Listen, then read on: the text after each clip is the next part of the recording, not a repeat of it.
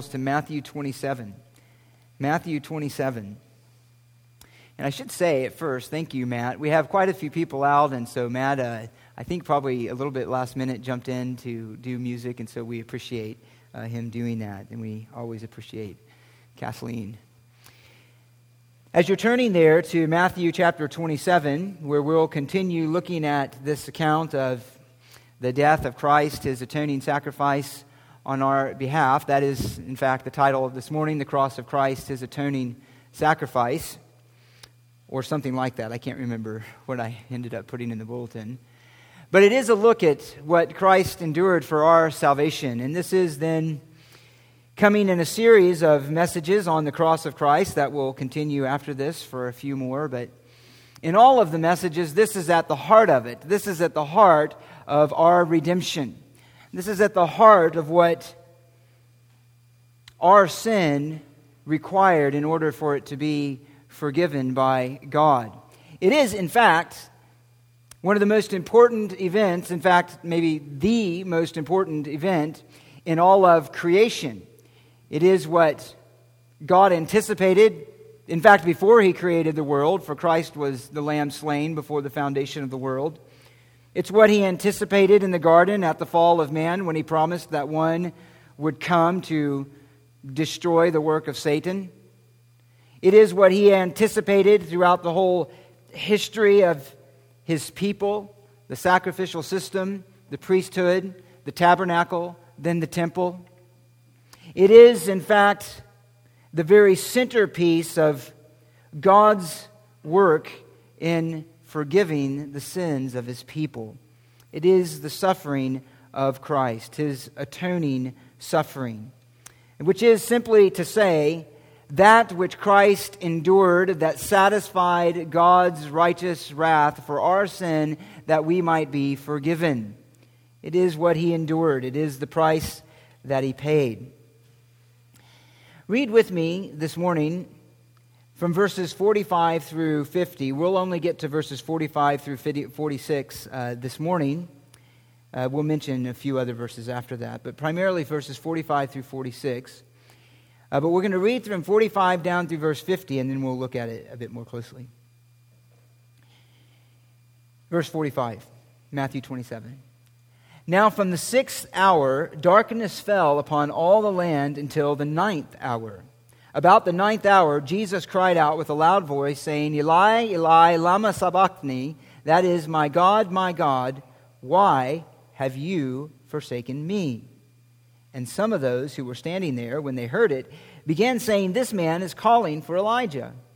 Immediately one of them ran, and taking a sponge, he filled it with sour wine, and put it on a reed, and gave him a drink. But the rest of them said, Let us see whether Elijah will come to save him. And Jesus cried out again with a loud voice and yielded up His spirit. Go back up to verse 45 and let's note first the anguish of Christ's atoning sacrifice. The anguish of Christ's atoning sacrifice. And Matthew, under the inspiration of the Holy Spirit, sets that up for us in verse 45 when he gives a description of the land during this time. He says, Now from the 6th hour darkness fell upon all the land until the 9th hour. Now, Christ was on the cross for a total of about 6 hours. About 6 hours, beginning at 9 a.m. in the morning, going till 3 p.m. in the afternoon, which would be about the time when He uttered the words that Matthew records for us here. These are then the final hours of Christ on the cross. It is culminating His atoning work, everything that Matthew has been leading up to. It's the apex or the climax of the suffering that He's endured up to this point, which has already been great and in a broad sense is a part of the atonement. But here He takes us into a different place in the actual heart of the atoning work of Christ. And He describes these 3 hours, these final 3 hours on the cross, or the events surrounding it, first by saying that there was a darkness over the whole land.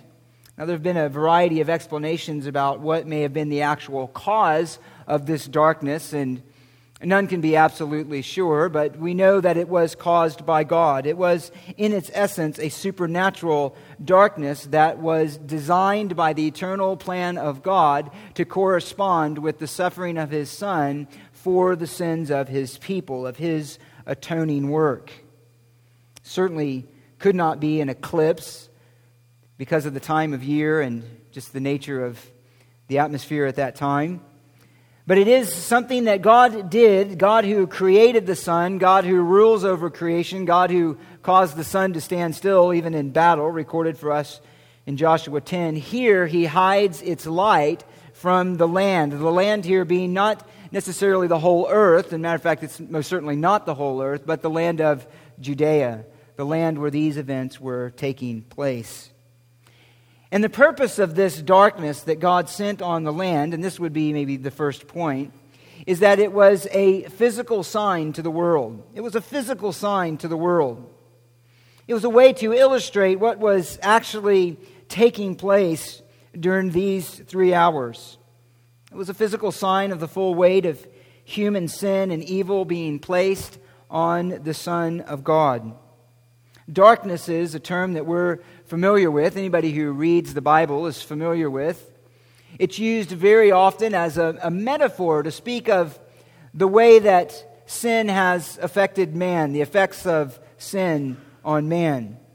Matthew's used it that way in chapter 4, verse 16. He says, people who were sitting in darkness, those who were sitting in the shadow of death.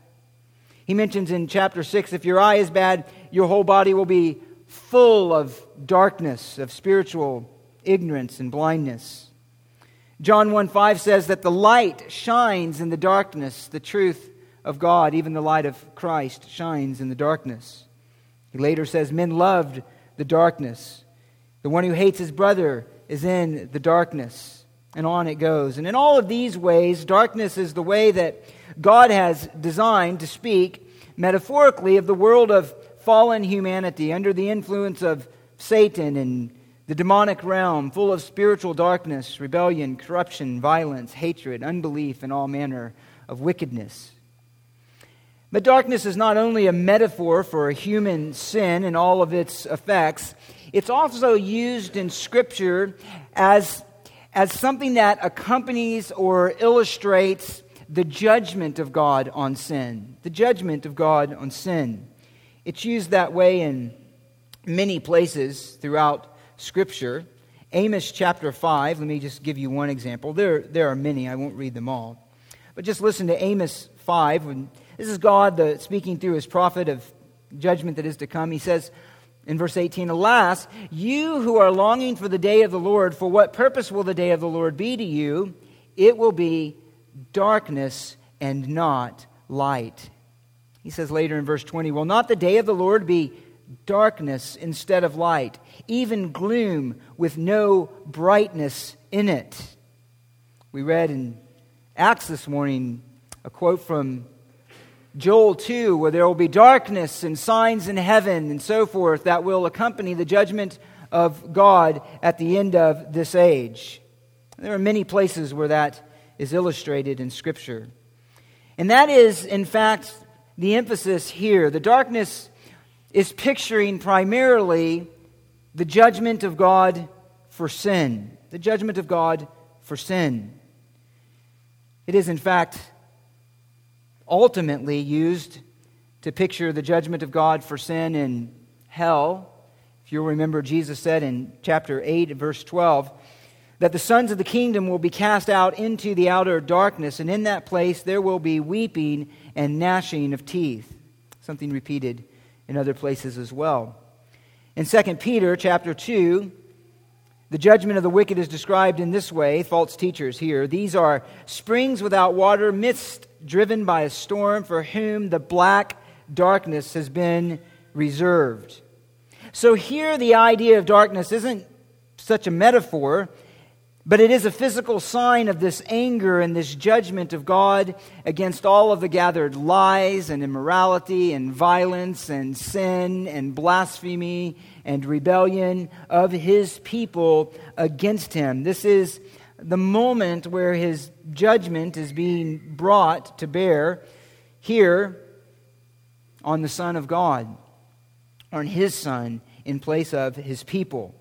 Here He has become a curse, enduring the curse of the law for His people. And again, it's a foreshadowing of the kind of darkness that will come upon the earth when He returns to finally judge the kingdoms of this world, the rebellious kingdoms of this world.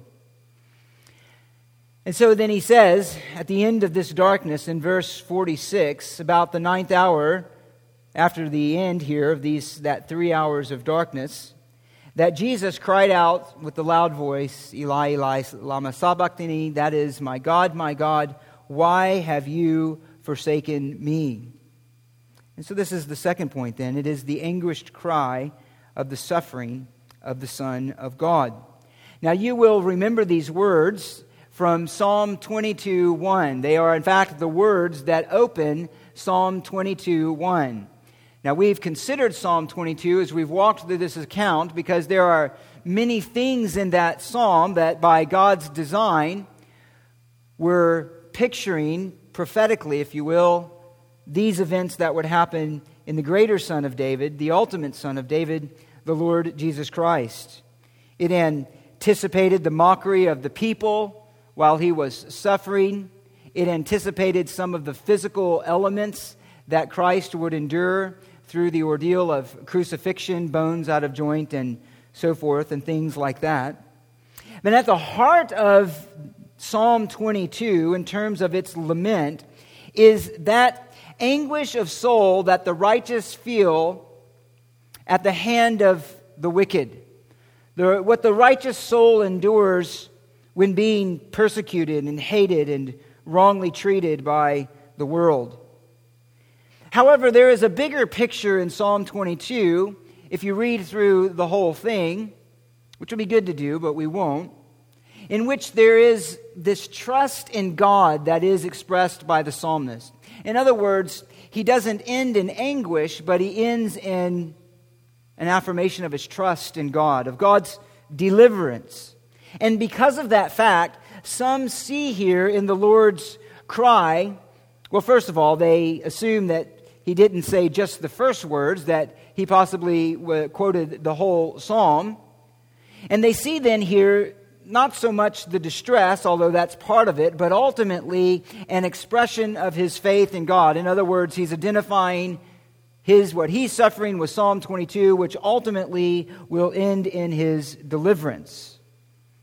However, I think that really misses the emphasis here. It misses the main point. What is being emphasized here is not the deliverance that he knows will come, but the distress that he feels at the abandonment of his Father. And it is hard to believe, at least for me, that if he quoted the whole thing, there would be no indication of that in all of the Gospels. That would be fairly significant. But what is quoted, undoubtedly, is the cry of anguish that the psalmist felt in his distress. Now, this is not to say, however, that Christ somehow lacked faith, or that this statement is somehow a statement of his unbelief or lack of trust in the Father. It isn't. And in fact, in the statement, there is, even in the distress, elements of his trust and his faith in God. In fact, his very act of suffering was a result of his faith and obedience to the Father. He knew that there was joy at the end. He knew that he would be raised, but those things are evidently at this point very far from his mind and his experience of what he was feeling. In that moment, the sense that most dominated his emotions was the very real abandonment of the Father in that moment. As a matter of fact, one author says this, speaking of it, it was not merely that he felt deserted by God, as the psalmist had been. In reality, he was deserted by God. And so he felt that. And the cry exposes that. It shows what was going on in the depths of his soul. It's an expression of anguish, however, that is yet clinging to God. It's a cry of, as I said, distress and not distrust. And really, in this way, while there's, of course, an atoning reality here for Christ, He is in everything a model of us and a model for our faith. And in this way, He displays, even in this moment, the kind of faith that God's true children display in their life. I mean, it is, in fact, pulling from the words of David out of the Psalm, which was a very human experience. It is that expression of faith that we know that when everything else seems dark, when everything else seems against us, in the depths of human pain and anguish, the believing soul, like David did, ultimately displayed here in Christ, leans on God and yet trusts Him and yet clings to Him and yet doesn't leave Him, doesn't deny Him, but holds on to Him. True faith cries out in distress and yet clings to Christ in trust. And here, the Son is in the greatest experience of distress, and yet He's crying to God in faith, though feeling none of faith's consolations, none of its comforts, none of its hopes in that moment, and yet He clings to His Father. But what He expresses here is, in fact, the epitome of human suffering. The epitome of human suffering. Christ, as with every other part of His human experience and His human relationship with God, experienced what could be experienced of God and the human experience, if you will, to its fullness. To its fullness. So the suffering that He endures here as the God-man in His soul is the very apex of human suffering. It's the most that it would be possible to suffer as a human being. It would be the most anguish that it would be possible to feel in His soul. In this way, in some ways, this was anticipated in the garden when He was distressed, when He was sorrowful, and He went away from about a stone's throw from His disciples, and He went to pray to His Father. And Scripture records that such distress that there was blood mixed with His perspiration and it fell to the ground.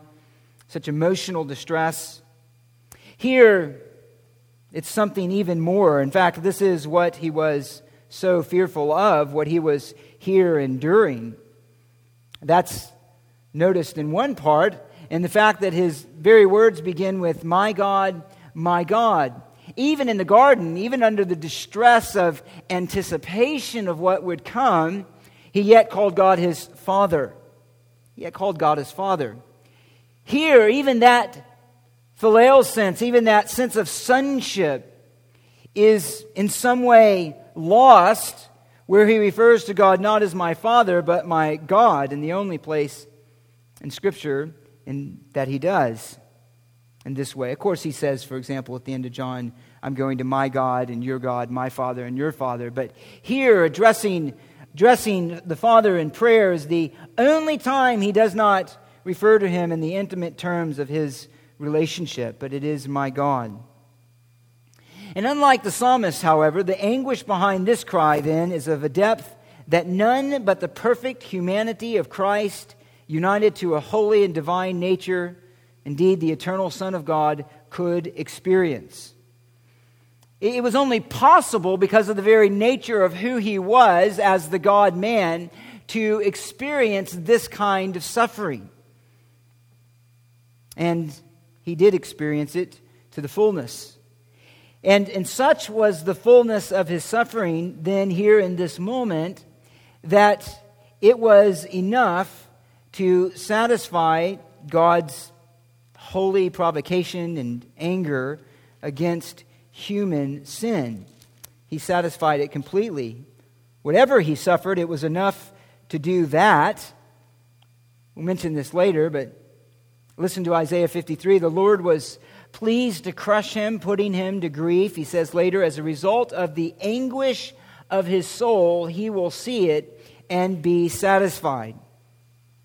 So whatever is behind this cry, whatever is the real experience that he had, it was enough anguish that it satisfied divine wrath and judgment against human sin. So it was a degree of human suffering and internal anguish that matches the depth of sin for which he was suffering. It is a mystery ultimately. But it is also, and we would notice here, a foretaste of the kind of suffering that is also to come upon the wicked, those who remain in rebellion until death. 2 Thessalonians says they will be put away or cast out or removed from the presence of God forever. It is a sense for eternity of the wicked, of a complete abandonment by God, a total forsakenness by God, completely out of his presence. That is what's behind the wicked, the unbelieving, who will be in the outer darkness where there is weeping and gnashing of teeth. It's that kind of suffering, it's that type or kind of suffering that Jesus is here experiencing, yet to an infinite degree. And so then we would also notice that because his suffering is so great, because it is so deep, because it is so comprehensive, that it demonstrates in a way that only this kind of suffering could, the reality of human sin, the reality of our sin, of your sin, of my sin. Because there was no other way for God to be satisfied other than that Christ, the eternal Son, would endure this kind of suffering. It was necessary in order for God to provide an atonement for sin. It was necessary for God to provide an atonement for sin, a payment for sin. And I would just note here as well that because this is the case, because Christ actually suffered as he did suffer, that it makes foolish, in fact reprehensible, the idea that somehow we can atone for sin by things that we do. That somehow if we do something wrong, we can do something right that will make up for it. The cross abolishes that kind of thinking. It makes it foolish and ridiculous. The idea that somehow there's enough goodness in us that enables us to meet God's righteous standard in order to be in his presence, which is what everybody who is not genuinely a Christian believes at some level in their heart, even openly or secretly. They believe that, who is not trusted in Christ. But the idea that this was the cost for human sin, for forgiveness, utterly dispels the idea that God could be pleased by us apart from a trust in his Son and the work that he did in his Son. There is no other way for our sin to be atoned for. But what did our sin cost? What actually did he suffer? What is revealed in this cry that he says, "Why have you forsaken me?" Well, he suffered, as he says, an utter sense of being forsaken by God. An utter sense of being forsaken by God the Father. The wages of sin is death. Death has as its most essential idea the idea of separation. There's things that flow out of that, all of the rebellion and wickedness, but it is being separated from God. There's the death in the garden. They began the process, Adam and Eve did, of physical death, being separated from this body ultimately as it dies. They were cast out of God's presence.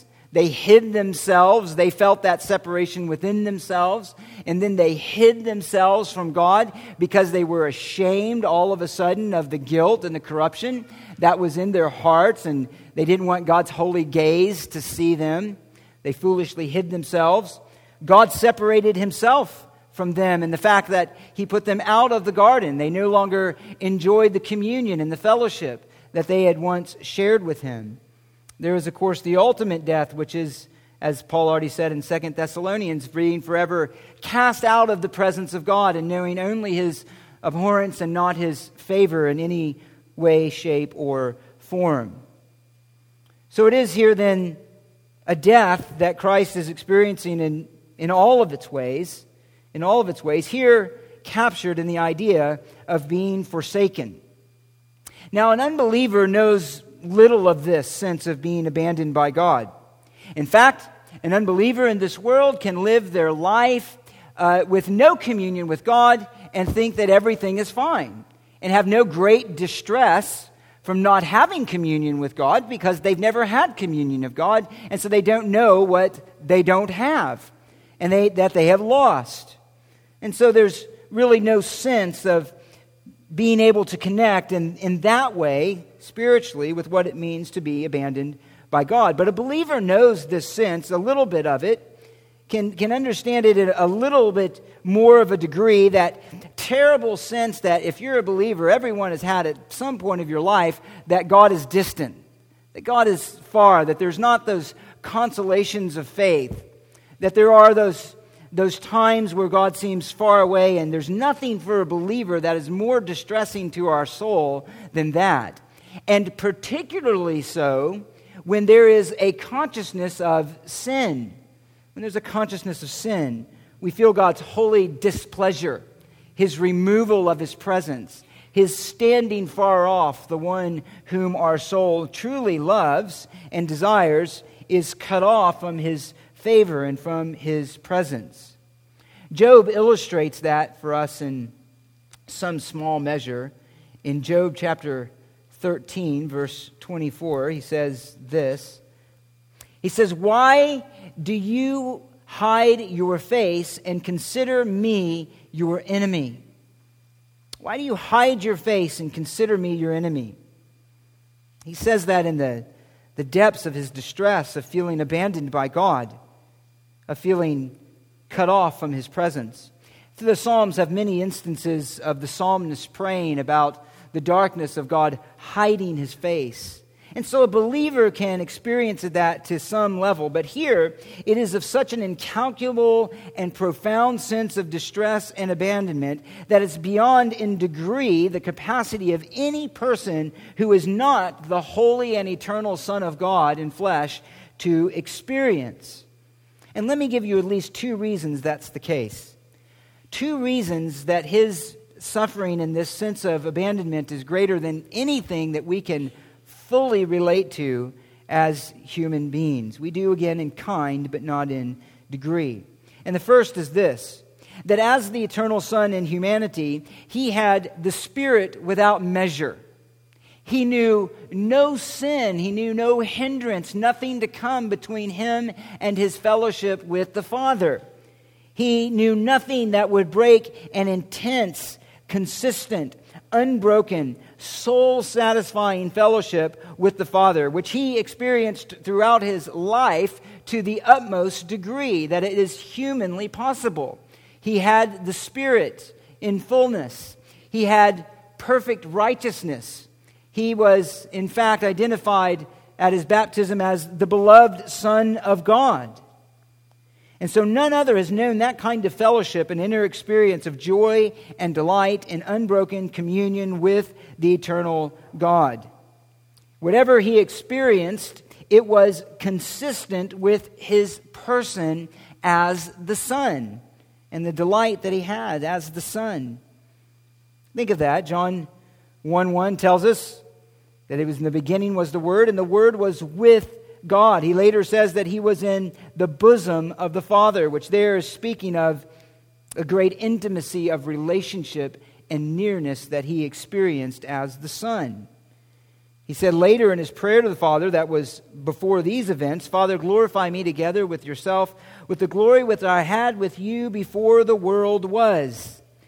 So He had experienced in His life a fellowship with God that reflected even His eternal fellowship with the Father. And so you see again that throughout, even in His human experience. John 16:32, when he's telling the disciples that they're all going to abandon him. He says this, "Behold, an hour is coming and has come for you to be scattered, each to his own, and to leave me alone." And says, "I am not alone, because the Father is with me."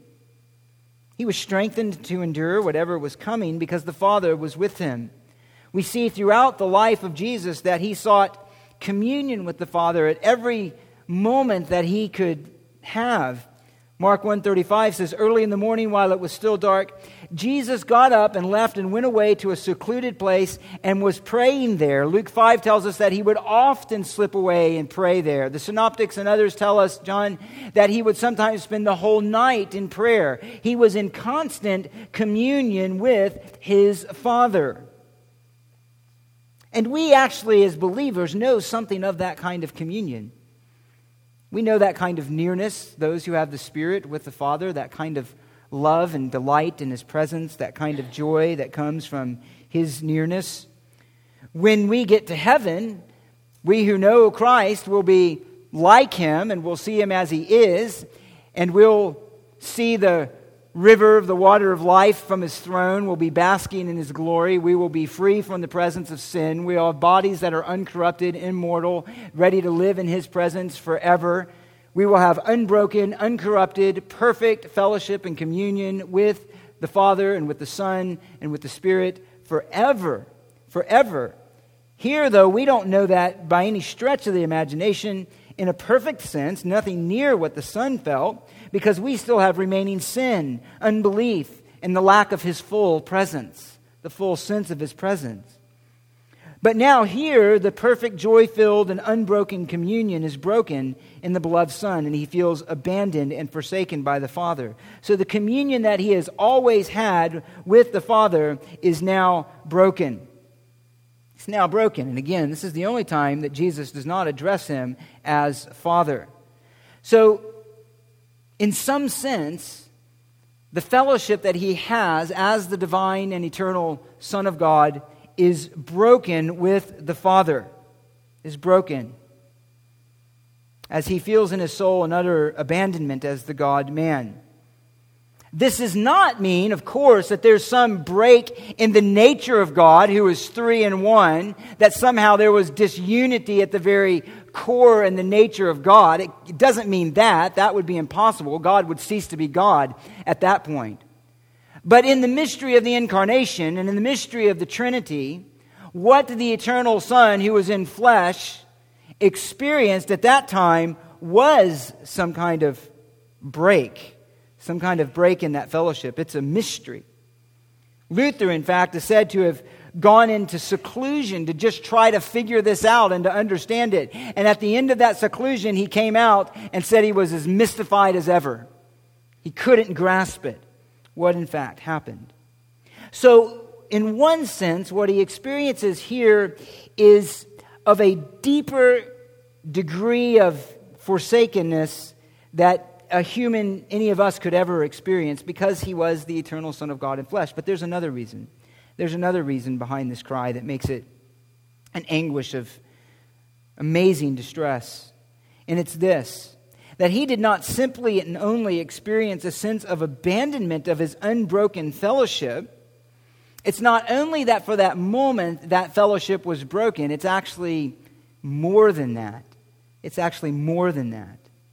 Rather, he was made to feel his Father's anger and displeasure against his own soul and within himself, who was the embodiment of all that is infinitely holy, and yet he was made to experience the anger of his Father against all that his soul hates and abhors and despises.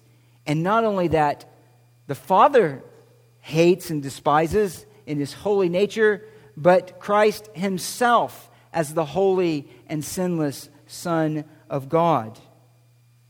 So while he was then on the cross, what's going on here is that he is being treated, he is being made to feel the weight and the guilt of everything that God hates, everything that God despises, everything that God's soul abhors. He is made to feel it. Let me give you just a few words from Isaiah here. He says this. He says in verse 5, He was pierced through for our transgressions. He was crushed for our iniquities, and the chastening for our well-being fell upon Him. It says later in verse 6, but the Lord has caused the iniquity of us all to fall upon Him. And so that's what He was experiencing here, is that iniquity and the guilt of His people. He was giving Himself as a guilt offering. In the words of Galatians 3:13, He was made a curse for us, which is to say that the consequence and judgment of human guilt was placed on the Son. Not symbolically in some sense as when the Old Testament sacrifices and the animals, but actually. Actually, God's righteous wrath and anger against the culminated guilt of every sin of His people is laid here upon the Son of God in flesh. It's not the death of a martyr, it is the death of a substitute. A substitute. You've heard of substitutionary atonement. It means simply this, that Christ stood in our place. What we deserved, Christ intervened, stepped in our place according to the plan of the Father, and He endured what our sin rightly deserves from the justice of God. By the justice of God. 1 Peter 2:24 says, He bore our sins in His body. 2 Corinthians 5:21 says, He made Him who knew no sin to be sin on our behalf. One old commentator says this of that verse, we must face the plain meaning of the apostle's strong words. In some sense, which we cannot fathom, God is said to have identified Christ with man's sin in order that man might be identified with God's own righteousness. Now, to say this does not mean that Christ became a sinner. Christ did not become a sinner on the cross. Right? If He became a sinner, He would cease to be the sinless Son of God, and He would cease to be an acceptable sacrifice. It had to be a perfect sacrifice, a holy sacrifice.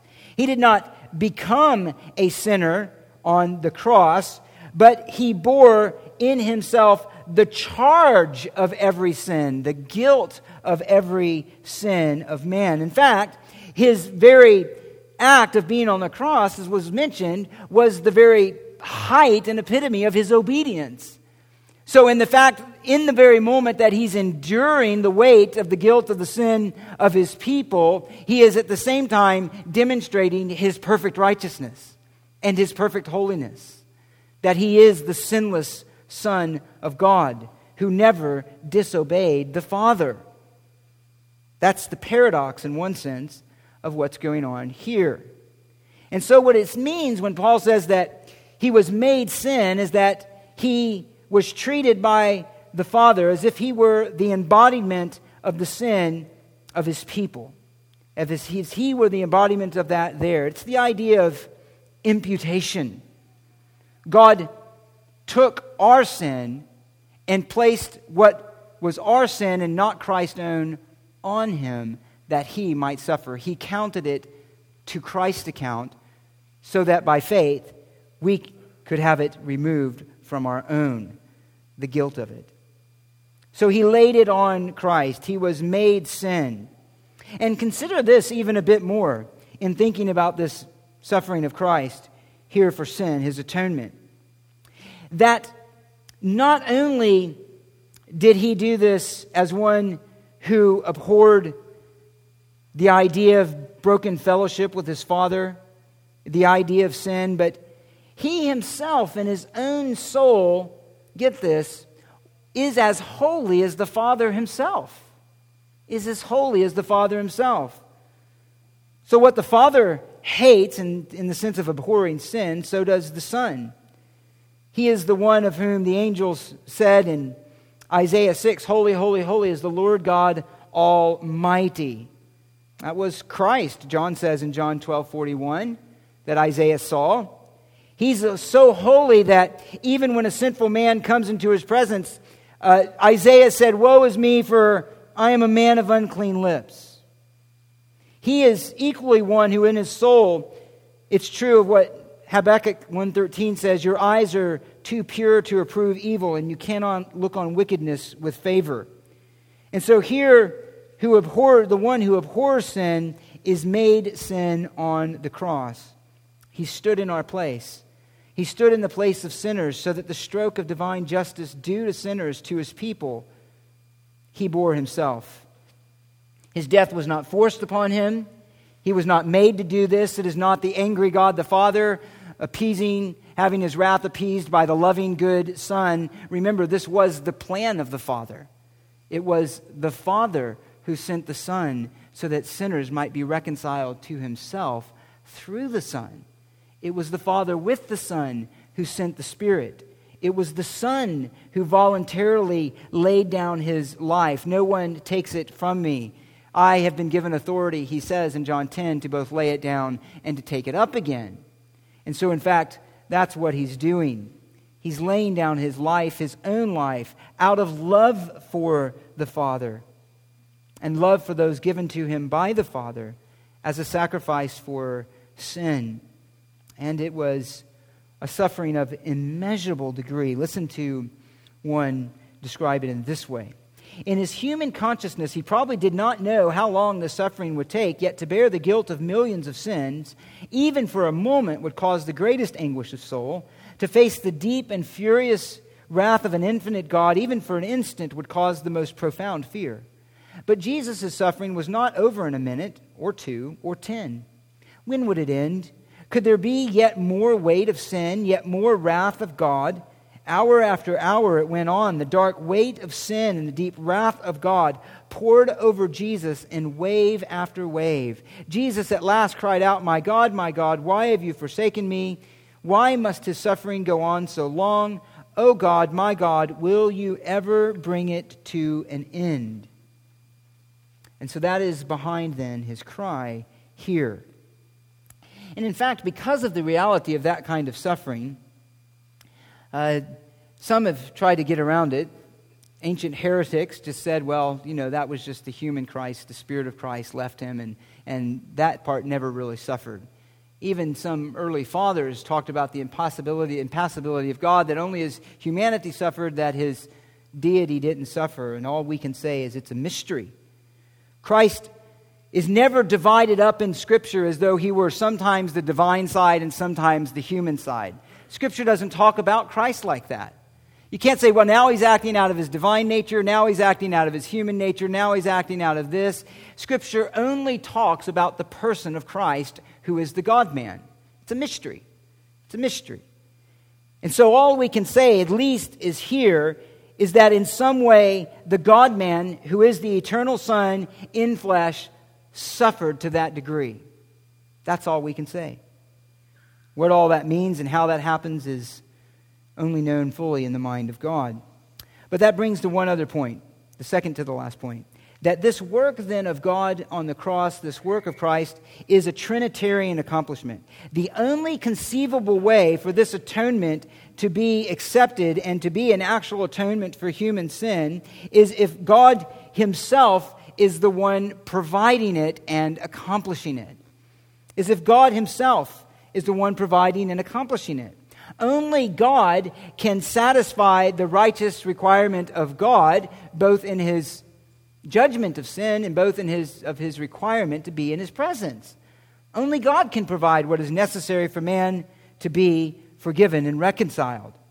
The Father then, as mentioned, planned not only creation, but he planned redemption. It was the Father who sent the Son into the world. It was the Father who gave the Son a people. It is the Father who stands as the originator within the Godhead, as the one who laid upon the Son the guilt of the sin of his people. Again, Isaiah 53:10 says, we read it earlier, the Lord was pleased to crush him. The Lord there is the Father. The one being crushed is the suffering servant, the Son, as he would be revealed to be. It is the Lord, it is the Father who is placing this on the Son. We read it earlier, it was the Father of whom it is said, he made him who knew no sin to be sin on our behalf. The Father is doing it. The Son is here who in love and obedience to the Father took on humanity to live a perfect life and to suffer the full weight and the curse of sin, to rise again. In order for that to happen, it couldn't be a mere man, even a perfect man, alone, because he could at best atone for another person's sin. But to bear the sin of millions of people and satisfy God's wrath against them, this could not be a mere man. It had to be one of a nature equal to God. Equal to God. Only one of that nature could meet the requirements to atone for the sins of the world and bring untold numbers into the presence of God and the eternal fellowship of the Godhead. It was the Spirit who was a part of this as well. Hebrews 9:14 says this, that He offered Himself up through the eternal Spirit, which I would take to be the Holy Spirit. It was through the eternal Spirit that He yielded up Himself.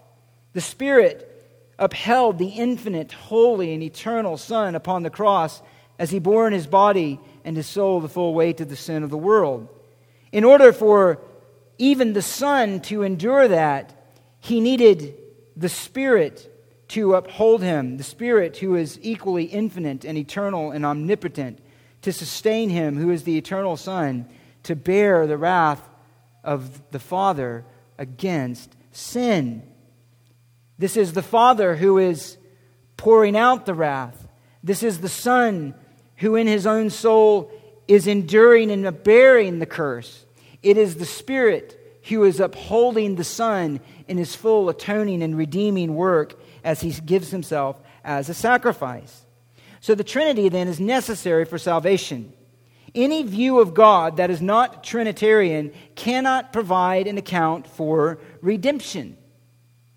It's only God, as He's revealed in Christ, as He's revealed in Scripture, that could even provide a sacrifice for human sin. It's only the reality of the incarnation that could make possible the reality here of His substitutionary death. Only a God who is Father, Son, and Spirit can account for the testimony of redemption. In other words, who is then pouring out the wrath? Who is enduring the wrath? Who's upholding during the wrath? Who is the one united to humanity? God, but God is three in one. The God of current Judaism can't do that. There's not three. The God of Islam can't do that. There's not three. And certainly none of the other gods espoused by false religion can do that. Only the God who is Father and who is Son and who is Spirit. Tim Chester says this in a simple but very helpful book. He says this, only an infinite God could carry the full penalty of the eternal damnation of all who believe. But it is not enough that God dies. God must be forsaken and God must forsake. God must be judged and God must judge. God has died for us and God is satisfied. This could not be true apart from the Trinity. Only the Trinity makes it possible to understand the cross as atonement for our sins. So when we think of redemption, think of it in this way broadly. God is accomplishing His own redemption for Himself, in the sense that God is for Himself redeeming man to Himself. It's God who is doing this. It's God who is doing this. And it is, and this is the last point quickly as we come into the table, it is then a completely atoning sacrifice. It is a complete satisfaction of all that God requires from us in terms of penalty for our sin. His Son did satisfy His wrath. Christ did satisfy the righteous requirement of God. He did drink the cup of the Father's wrath down to its dregs. Now, this was something, again, that none of the Old Testament sacrifices could do. And we're going to look at a later date at the justice of God displayed on the cross. We'll mention this a little bit more detail. But listen to the words of David. He said, after his sin in Psalm 51, his great psalm of repentance, he said, You do not delight in sacrifice, otherwise I would give it. You are not pleased with burnt offering. In other words, David understood that the sacrifice of animals was not in and of itself a sufficient atonement or paying for his sin as a man made in the image of God. He understood that. He knew that ultimately, though God had ordered him to give a sacrifice, though a sacrifice was an essential part of the worship of God's people to maintain their fellowship and the enjoyments of their relationship covenantly with God, the sacrifice itself was not sufficient to really atone for sin. And it is part of the reason why so many had to be offered again and again and again, because none of them was a sacrifice, ultimately, that paid the penalty for sin. None of it. And so God's people anticipated a sacrifice that would come. Even as Peter mentioned from the lips of David in his first sermon that there was one that was going to come, there was one that would be that sacrifice. A sacrifice that actually would accomplish atonement. And that is the great conundrum of human sin against a holy God. How can they be forgiven? How can a man be just before God? And here is the answer. Here is the answer. Because Christ, who is God, united himself to flesh to stand in our place, to offer himself as an atonement for sin. As an atonement for sin. So in other words, his death was not potentially going to save his people. He did not make it possible for his people to save. He actually atoned for their sins. It was an actual atonement. The sins of his people were actually paid for, so that there would be, when they were united to him by faith, nothing to be held against them, because it was born here by Christ. It was born here by Christ. That's what the law anticipated. That's what Christ fulfilled. Listen to Hebrews 10. For the law, since it was only a shadow of the good things to come, not the very form of things, can never by the same sacrifices which they offer continually, year by year, make perfect those who draw near. Otherwise, would they not have ceased to be offered? Because the worshippers, having once been cleansed, would no longer have had a consciousness of sins. But in those sacrifices, there is a reminder of sins year by year. For it is impossible for the blood of bulls and goats to take away sins. Therefore, when he comes into the world, he says, sacrifice and offering you have not desired, a body you have prepared for me, quoting here from Psalm 40. In whole burnt offerings and sacrifices for sins you have taken no pleasure. And then I said, behold, I have come in the scroll of the book. It is written to me, of me, to do your will, O God. And after saying the above sacrifices and offerings and whole burnt offerings and sacrifices for sins you have not desired, nor have you taken pleasure, he said, I have come to do your will. In other words, by this will we have been sanctified through the offering of the body of Jesus Christ once for all. He, having offered one sacrifice for sin for all time, sat down at the right hand of God.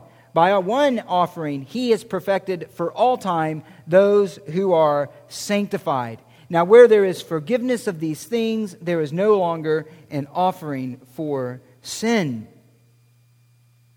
That's glorious news for those who have tasted of their sin.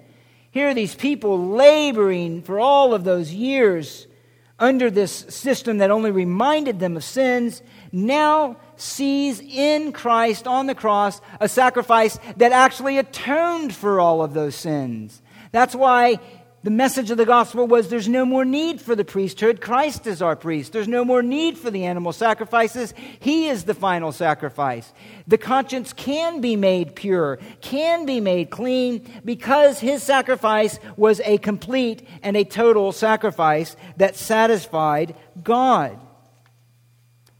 That's why in verse 50, he cried out again with a loud voice and yielded up his spirit. Why? Because everything was done. As a matter of fact, John 19:34, he says, it is finished.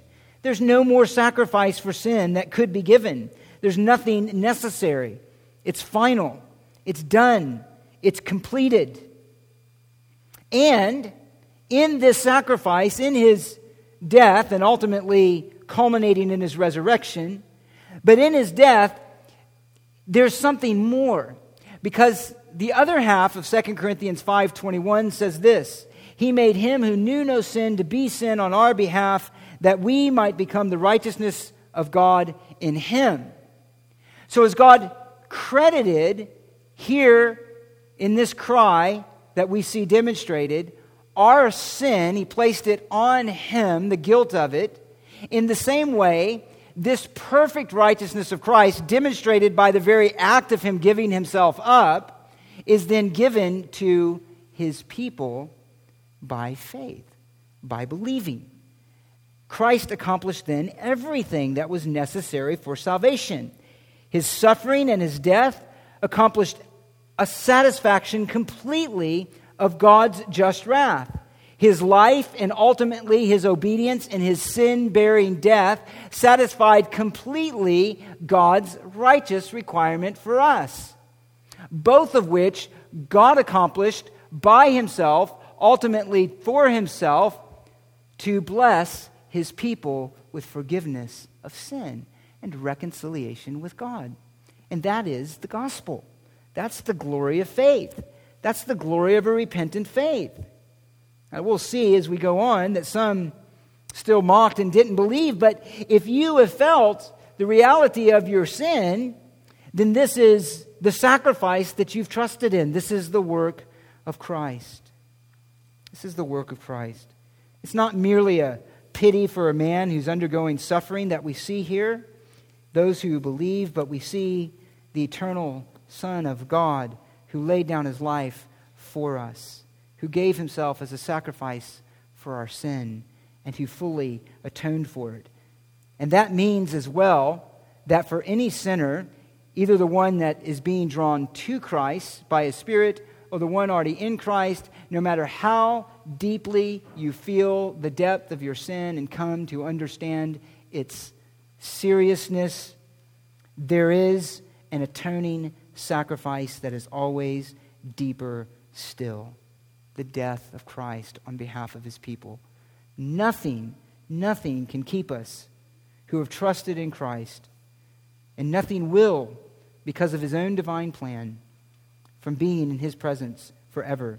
How can you stand in his presence blameless with great joy? It is because Christ suffered in our place and brings us near to the Father.